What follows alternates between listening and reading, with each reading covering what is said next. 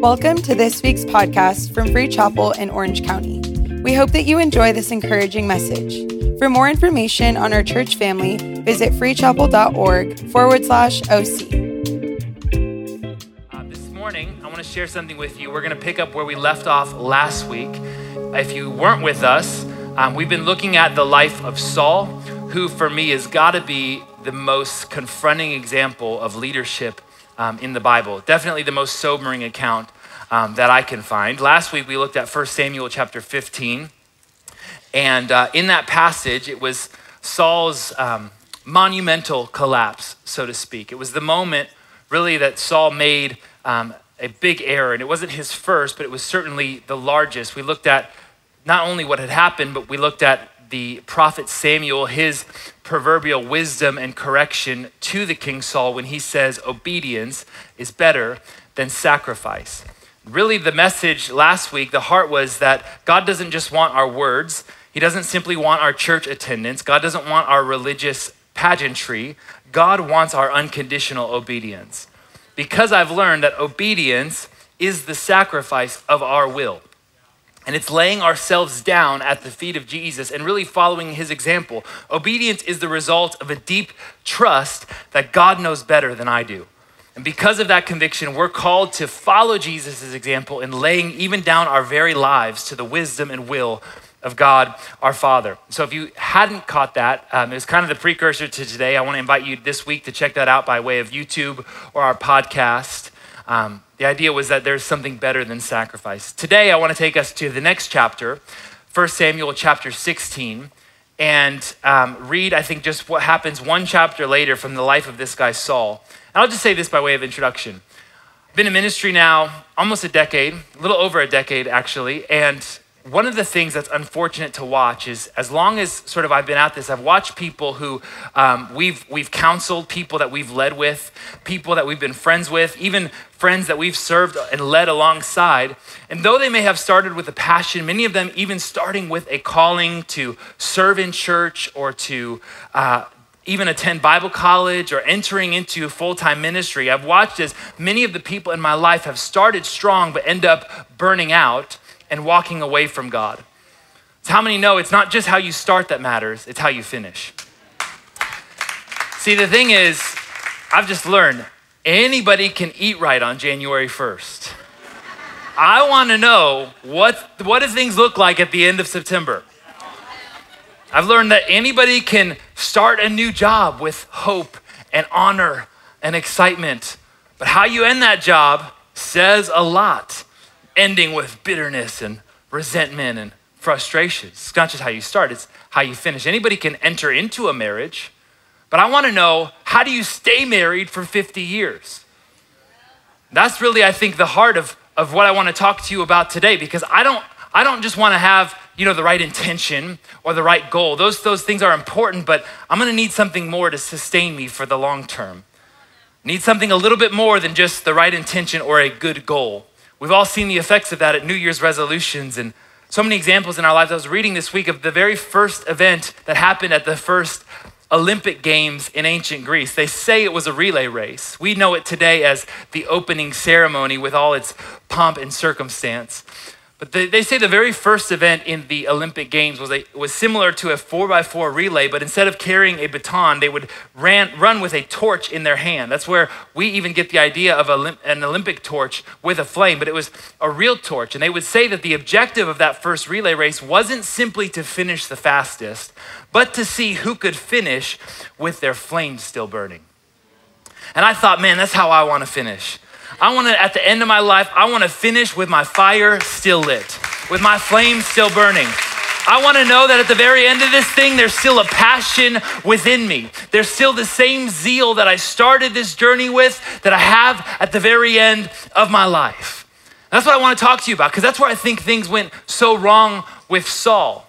If you can open your Bibles with me, 1 Samuel chapter 16, I want to read to you just 2 verses, but by way of context, I'll read how the last chapter ends. The very last verse in 1 Samuel chapter 15, verse 35 says this: "And Samuel the prophet did not see Saul the king again until the day of his death. And Samuel grieved over Saul, and the Lord had regretted that he made Saul the king over Israel. In chapter 16, verse 1 starts like this. The Lord said to Samuel, "How long will you grieve over Saul, since I have rejected him from being king over Israel?" It's not my message today, but I want to tell you today that God's rejection is always for your protection. Always. When God removes something from your life, it's always because he has something better in mind. That's what happens here in this story. It says, the word of the Lord came to Samuel and he said, "Fill your horn with oil and go, and I will send to you Jesse the Bethlehemite, for I have provided for myself a king among his sons." Saul was chosen by the prophet Samuel. This time, God says, "I'm going to choose my own king." Verse 13, skipping down for the sake of time and because this is really the part of scripture I want to get to today, the Bible says this: "Then Samuel took the horn of oil and anointed him," that's David, "in the midst of his brothers. And the Spirit of the Lord rushed upon David from that day forward, and Samuel rose up and went to Ramah." Verse 14 says, "For the Spirit of the Lord departed from Saul, and a harmful spirit from the Lord tormented him." This morning, I want to talk to you from this title, and I'll explain what I mean in a moment. I want to talk to you about the Saul syndrome. The Saul syndrome. And by way of context, this moment here between verse 13 and verse 14, what happens is, in short, the Spirit descends upon the new King David, and the Spirit departs from Saul.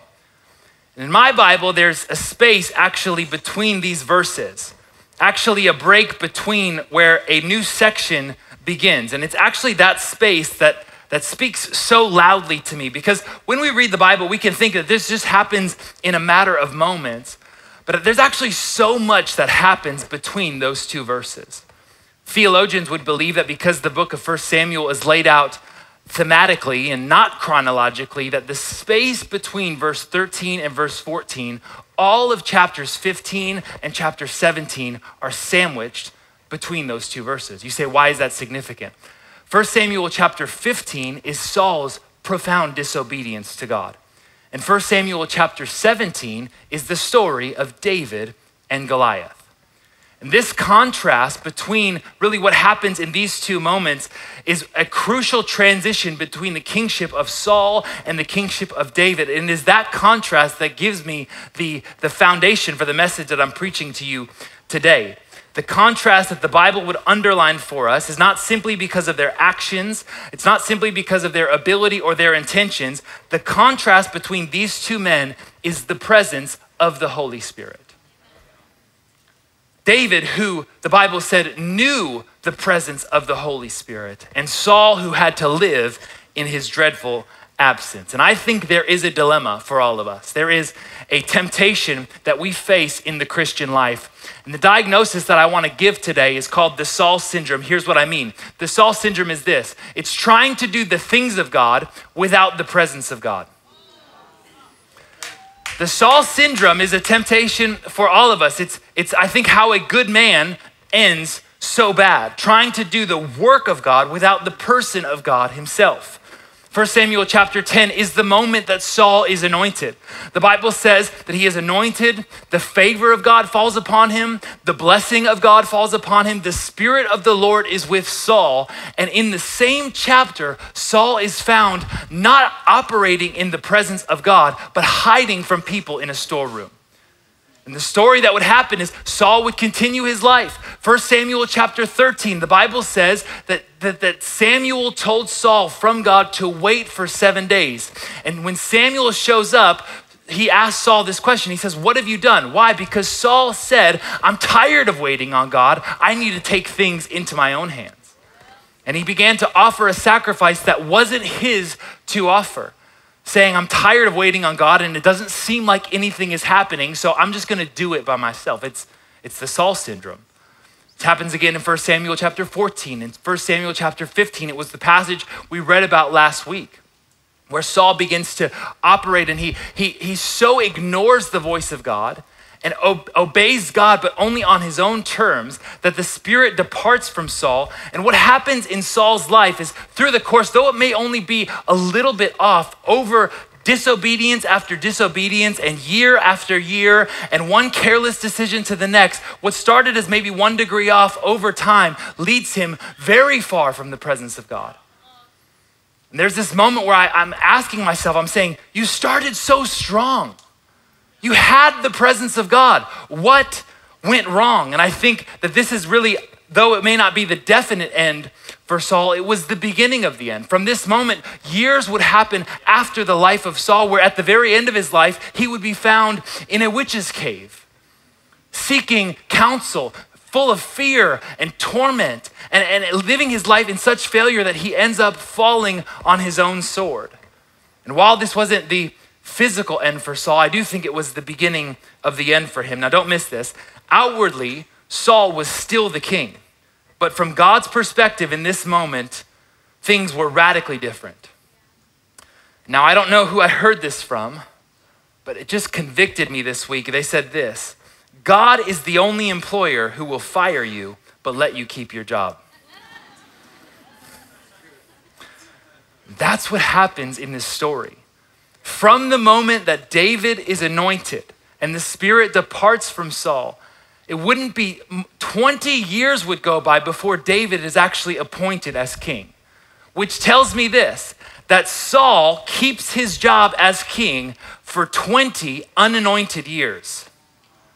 Thinking to myself, that's such a scary place to be, to try and operate in my own authority, to try and do the things that God has asked me to, but in my own ability, to try and hold it all together myself, or worse, to not even have the discernment that God's Spirit has left, to not even have the discernment in my life to think that I can carry on without the Spirit of God. I think of what A.W. Tozer said. He said that if the Holy Spirit was withdrawn from the church today, 95% of us wouldn't know, he says this, 95% of what we do would go on and no one would know the difference. I don't want my life to be like that. To not even know the difference between my own ability and the Spirit of God. I think of even what happens in Zechariah chapter 4, where they're rebuilding the temple, and the prophet Zechariah comes to Zerubbabel and says, this is how the temple will be built, not by power nor by might, but by my Spirit. Hear me, friend, this isn't just the way that the temple was built. This is the way that your life should be built. Not by your own strength, not by your own ability, not by power or trying to hold it all together, but by the Spirit of God.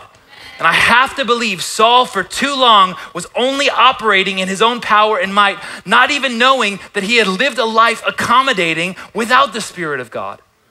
And this is the diagnosis where things went so wrong. And I thought to myself, all of us need to be reminded of this. Even myself, as a pastor, as a husband, as a father, to think that there is this temptation that we can so easily slip into the Saul syndrome and try and live for God without God.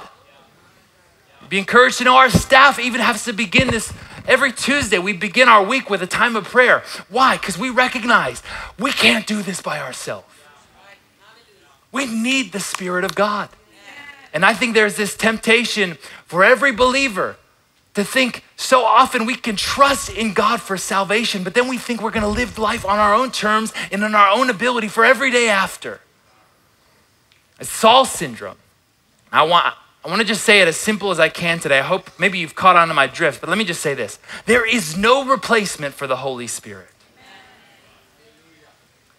There's no alternative. There's no other option. There is no replacement for the Holy Spirit. The Holy Spirit is our authority and our ability. And He is the only way we are called to live in the fullness of life that God has promised to us. Let me just say this. You can't live the life that God has designed for you apart from the Holy Spirit. It's a non-negotiable. There's no replacement for this. I just want to give you a few thoughts today about the Holy Spirit on this Holy Ghost Sunday. Here's the first thing you can write down. I can have intimacy with the Holy Spirit. How to not develop Saul syndrome. I can have intimacy with the Holy Spirit. Now, let me spend a few moments just to teach something, because depending on how you grew up or your church background, I think when we start talking about the Holy Spirit, things can really go awry for a lot of people. And I wanna make sure that our theology isn't just something that is assumed, but actually something that is understood. To get us all on the same page here, and I'll just say this, there is only one true and living God. Amen. And in a culture that is increasingly confused on this issue, I wanna say this, our God is not one among many. He is not just the Christian version. He's not just the Western version. He is the only true God and the only God who is alive. Jesus said, I am the way, I am the truth, and I am the life, and nobody comes to the Father apart from me. It's only one God that's true and only one God that's alive.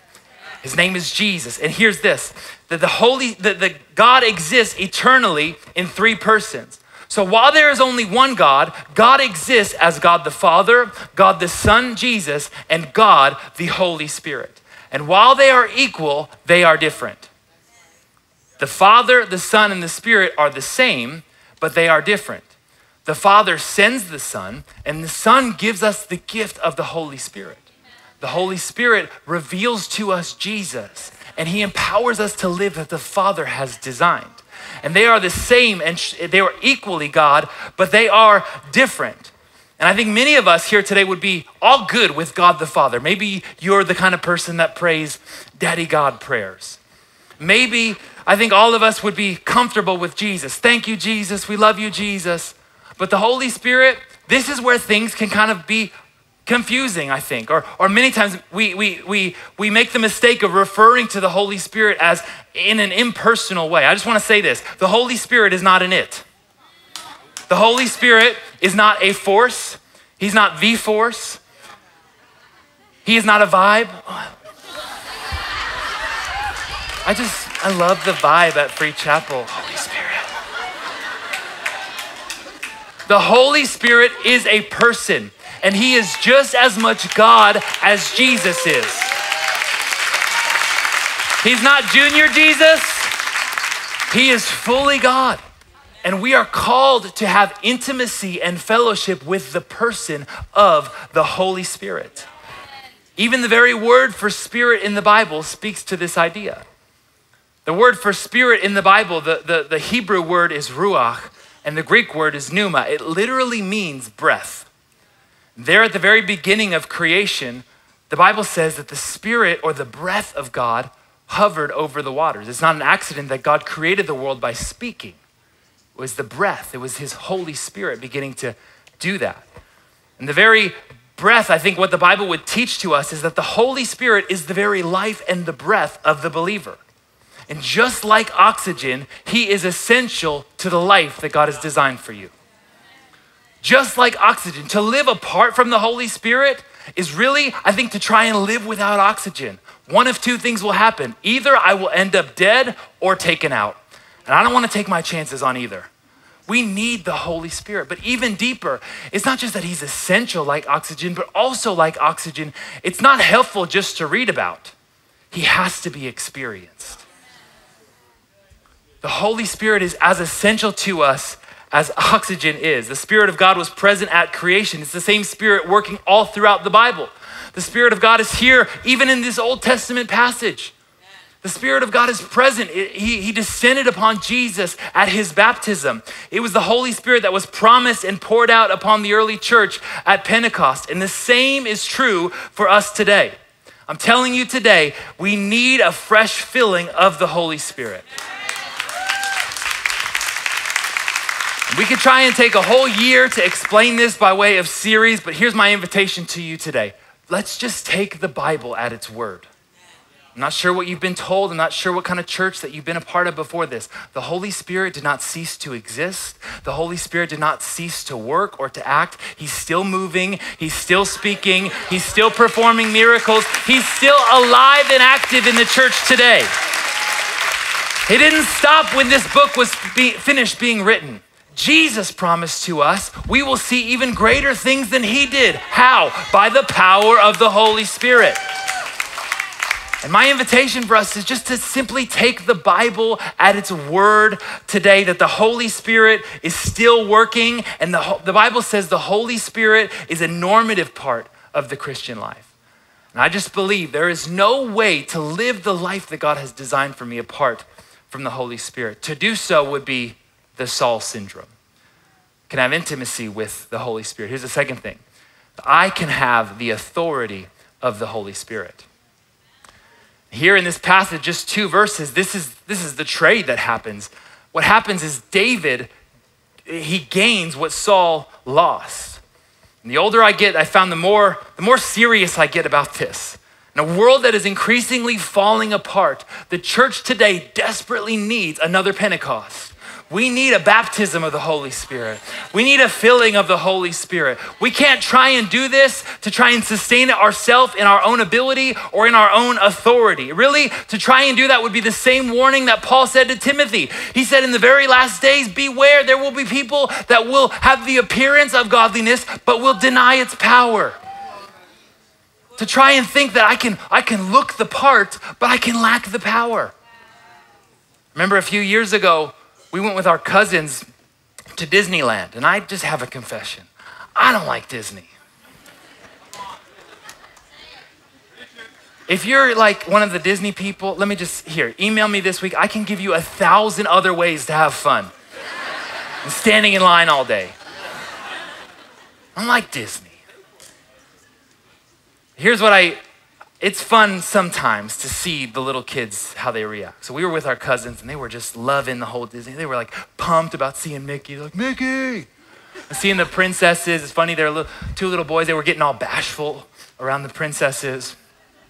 The part that they loved the most was seeing Captain America. Ooh, they were pumped about Captain America.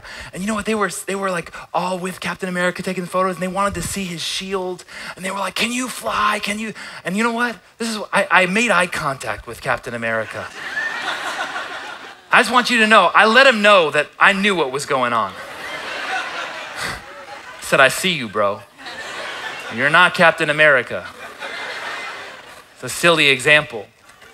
I think what am I saying to you today is that you can look the part, but you can not have the power. Our world will be doing this tomorrow, people simply dressing up, but let this not be a picture of our churches, simply living in costume Christianity. We desperately need the power of the Holy Spirit. Why? Because without the presence, it's just performance. It's just performance to think, I can do this life my own way. It's looking the part, but it's lacking the very power. It's Saul syndrome, and that's why this is such a sharp contrast between the life of Saul and David, because the Bible even says that Saul was chosen because he looked the part. He looked like a king. And Samuel said, that's my guy. But you know what the Bible says about David? It says that he was the exact opposite. He was the most unlikely choice to be king. He was forgotten about by the prophet, forgotten about by his brothers, forgotten about by his own dad in the choice to be king. But God says, I see him and that's my guy. The Bible says this about David. The Bible says that while man looks to the outward appearance, God looks to the heart.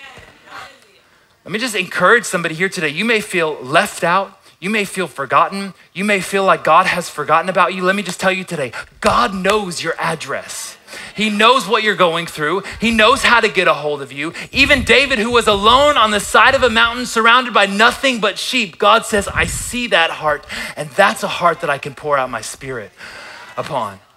It's worth repeating the old adage today that God doesn't call the qualified, he qualifies the called. You say, how does he do this? It's this moment that God will call us.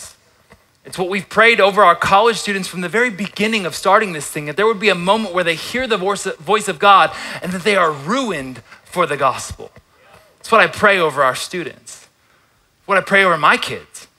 They would be ruined, that there was nothing else in this world that can satisfy but the call of God upon their life. And God will call us, and it ruins us for the best, but he doesn't stop there. That from the call of God, he will qualify us for that calling. How does he do this? By the Holy Spirit. That he will qualify us by the filling of the Holy Spirit. God didn't choose David simply because of his ability or his talent. It was the contrary. God chose David because of his heart to honor him. In fact, more than any other person in the Bible, aside from Jesus, David's life gets the most attention. And you think about the power of this. That David has lived a life of legacy knowing that he was a man after God's own heart. He had heard the call of God, and God qualified him by the pouring out in this verse of the Holy Spirit. David literally would go from a forgotten farmhand to a king, to a giant killer in a few chapters. You say, what's the difference? How does this happen? It wasn't simply more responsibility given to David. That's the difference that the Holy Spirit can make. And David, knowing this, probably learning the lesson from Saul, seeing what happened in his own life from the very beginning of his calling all the way through to the very end, David writes in Psalm chapter 51, he says, don't take your presence from me. I desperately need your Holy Spirit. Don't take your Holy Spirit from me. And that's my prayer this morning, that we don't go on without the power of the Holy Spirit. That we don't lose the fire, but keep a passion for God's presence, that we would be a people marked by the presence of God. That we would know as a church that there is simply no replacement for my life, that I can't go on without the power of the Holy Spirit. To try and do otherwise is like, it would only leave me either taken out or dead. I need the authority of the Holy Spirit. And the last thing I'll have you write down is this, that I can have the ability of the Holy Spirit. I can have the ability of the Holy Spirit. What do you do when you don't know what to do? How do you move forward when the future seems unclear? You think, how can God use me? How do I know what God is asking me to do? There is only one answer, friends. It is to be filled again with the Holy Spirit. I was reading a story this week of a phenomenon that took place a few years ago on the top of Mount Fuji in Japan. There, in the dead of winter, they said that they had observed that there were small groves of trees beginning to bloom and to bear fruit, even in the midst of the harshest of winter. What they would see is that everything around them was covered in snow and ice and frozen over, but there was a small grove of trees that began to blossom and even bear fruit. And so they sent geologists up the mountain. Here's what they said. They said that the roots of these trees had actually grown underneath the winter surface, and they were touching volcanic activity. Even though it was snowing on top, they were touching fire beneath. I couldn't help but think about Acts 2 in the early church when the Holy Spirit descended. I couldn't help but think about my life, that even when everything around me seems cold and dead and lifeless, these roots know how to go down and touch fire. It's the ability of God. It's the power of the Holy Spirit. There's a fire that God can ignite that nothing can extinguish. There's a fire that God can ignite, a passion from within me. And I'm thinking, that's how I want my life to be, characterized by the presence of God. I don't want to live a life that I can understand. I don't want to live a life that I can simply explain away or chalk up to my own ability. I desperately need the power of the Holy Spirit. I thought, what a picture of the kind of life that I want to live. And that's the difference the Holy Spirit can make. Doesn't matter what's going around on the outside, well, all this crazy stuff in our world, these roots know how to touch the fire of God. Know what it is to have the power and the presence and the person of the Holy Spirit. I'll hear people say to me all the time, they'll tell, as advice, and they're well-meaning people. I'm not coming at anybody, I'm not mad at you. They'll say, God will never give you more than you can handle. You know what I want to tell them? I'm thinking, of course he will. That's exactly what God wants to do. God definitely wants to give you way more than you can handle. He wants you to go way beyond your ability, because if you could handle it, why would you need God? I'll just say it to you this way. God will never give you a life where he is unnecessary. Never will he give us a life that we think, I can just do this in my own strength or my own ability. That's not what God has called us to. You think, the things that God is asking me to do is hard. It's not hard. It should be impossible without the power of the Holy Spirit. That's the life that God is calling to us. 1 Corinthians chapter 4, it says the kingdom of God is not simply a lot of talk. The kingdom of God is living by God's power. It's true for every Christian.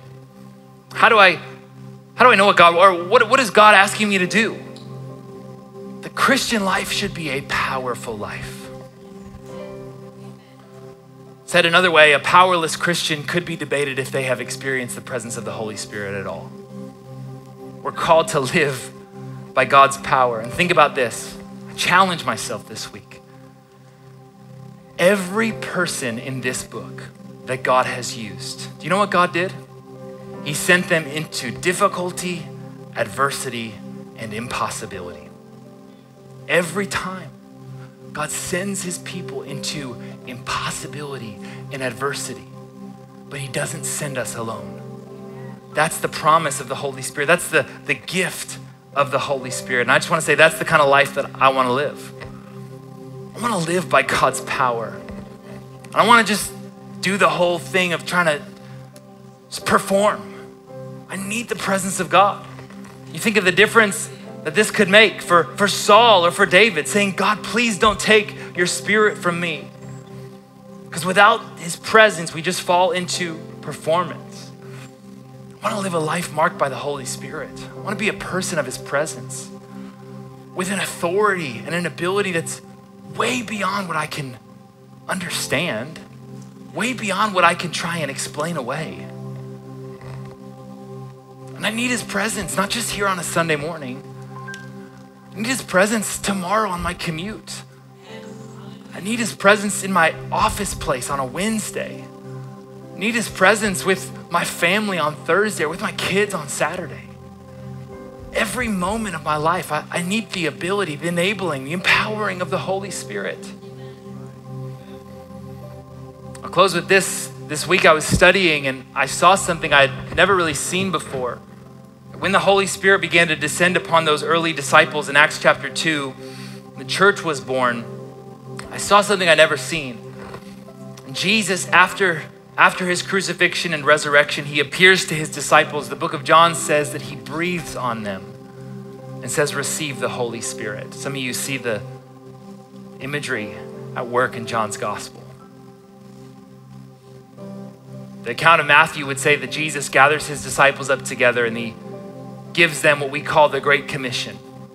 He says, go into all the world and make disciples, preaching and teaching all that I have taught you. And baptize them in the name of the Father, the Son, and the Holy Spirit. And this is what I never saw. Jesus, he wasn't giving them a new task. They were already doing that.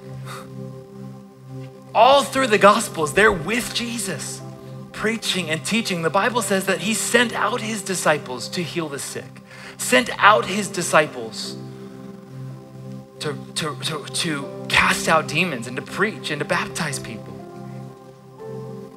Jesus, he commissions them, but he tells them, don't move until you have received the Holy Spirit. And this is the part that I thought, they were already doing this alongside Jesus, but Jesus in his wisdom says, where I am calling you is well beyond your experience.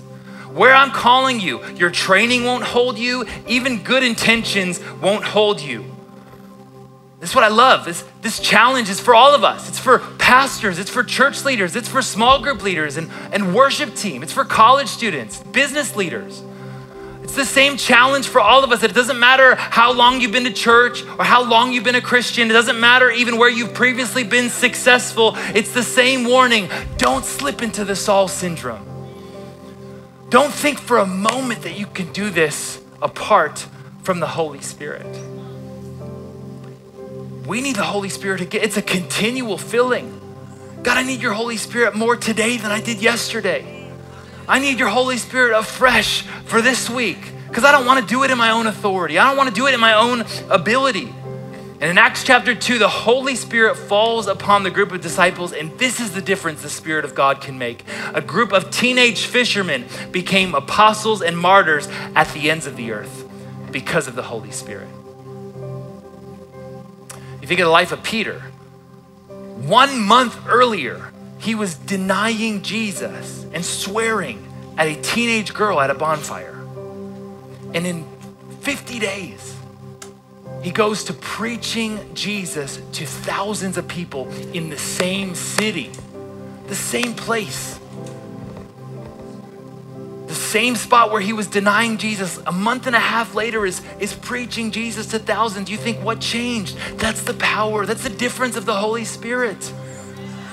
And this is what I think is so beautiful, is oftentimes a filling of the Holy Spirit can even send us back to our greatest failures and redeem them and restore them and God had a way of using the city of Jerusalem for Peter. Say, even in the place that you denied me, I'm going to use it where thousands of people get saved. That's not his ability. That's not his responsibility. That's the power of the Holy Spirit. I wonder what it is for your life. Thinking, God, how could you ever use me? Failure after failure, disobedience and bad decisions. We've all been there. But here's my encouragement for you today. Don't slip into the Saul syndrome. Don't even for a moment think that this is something that you can do by yourself.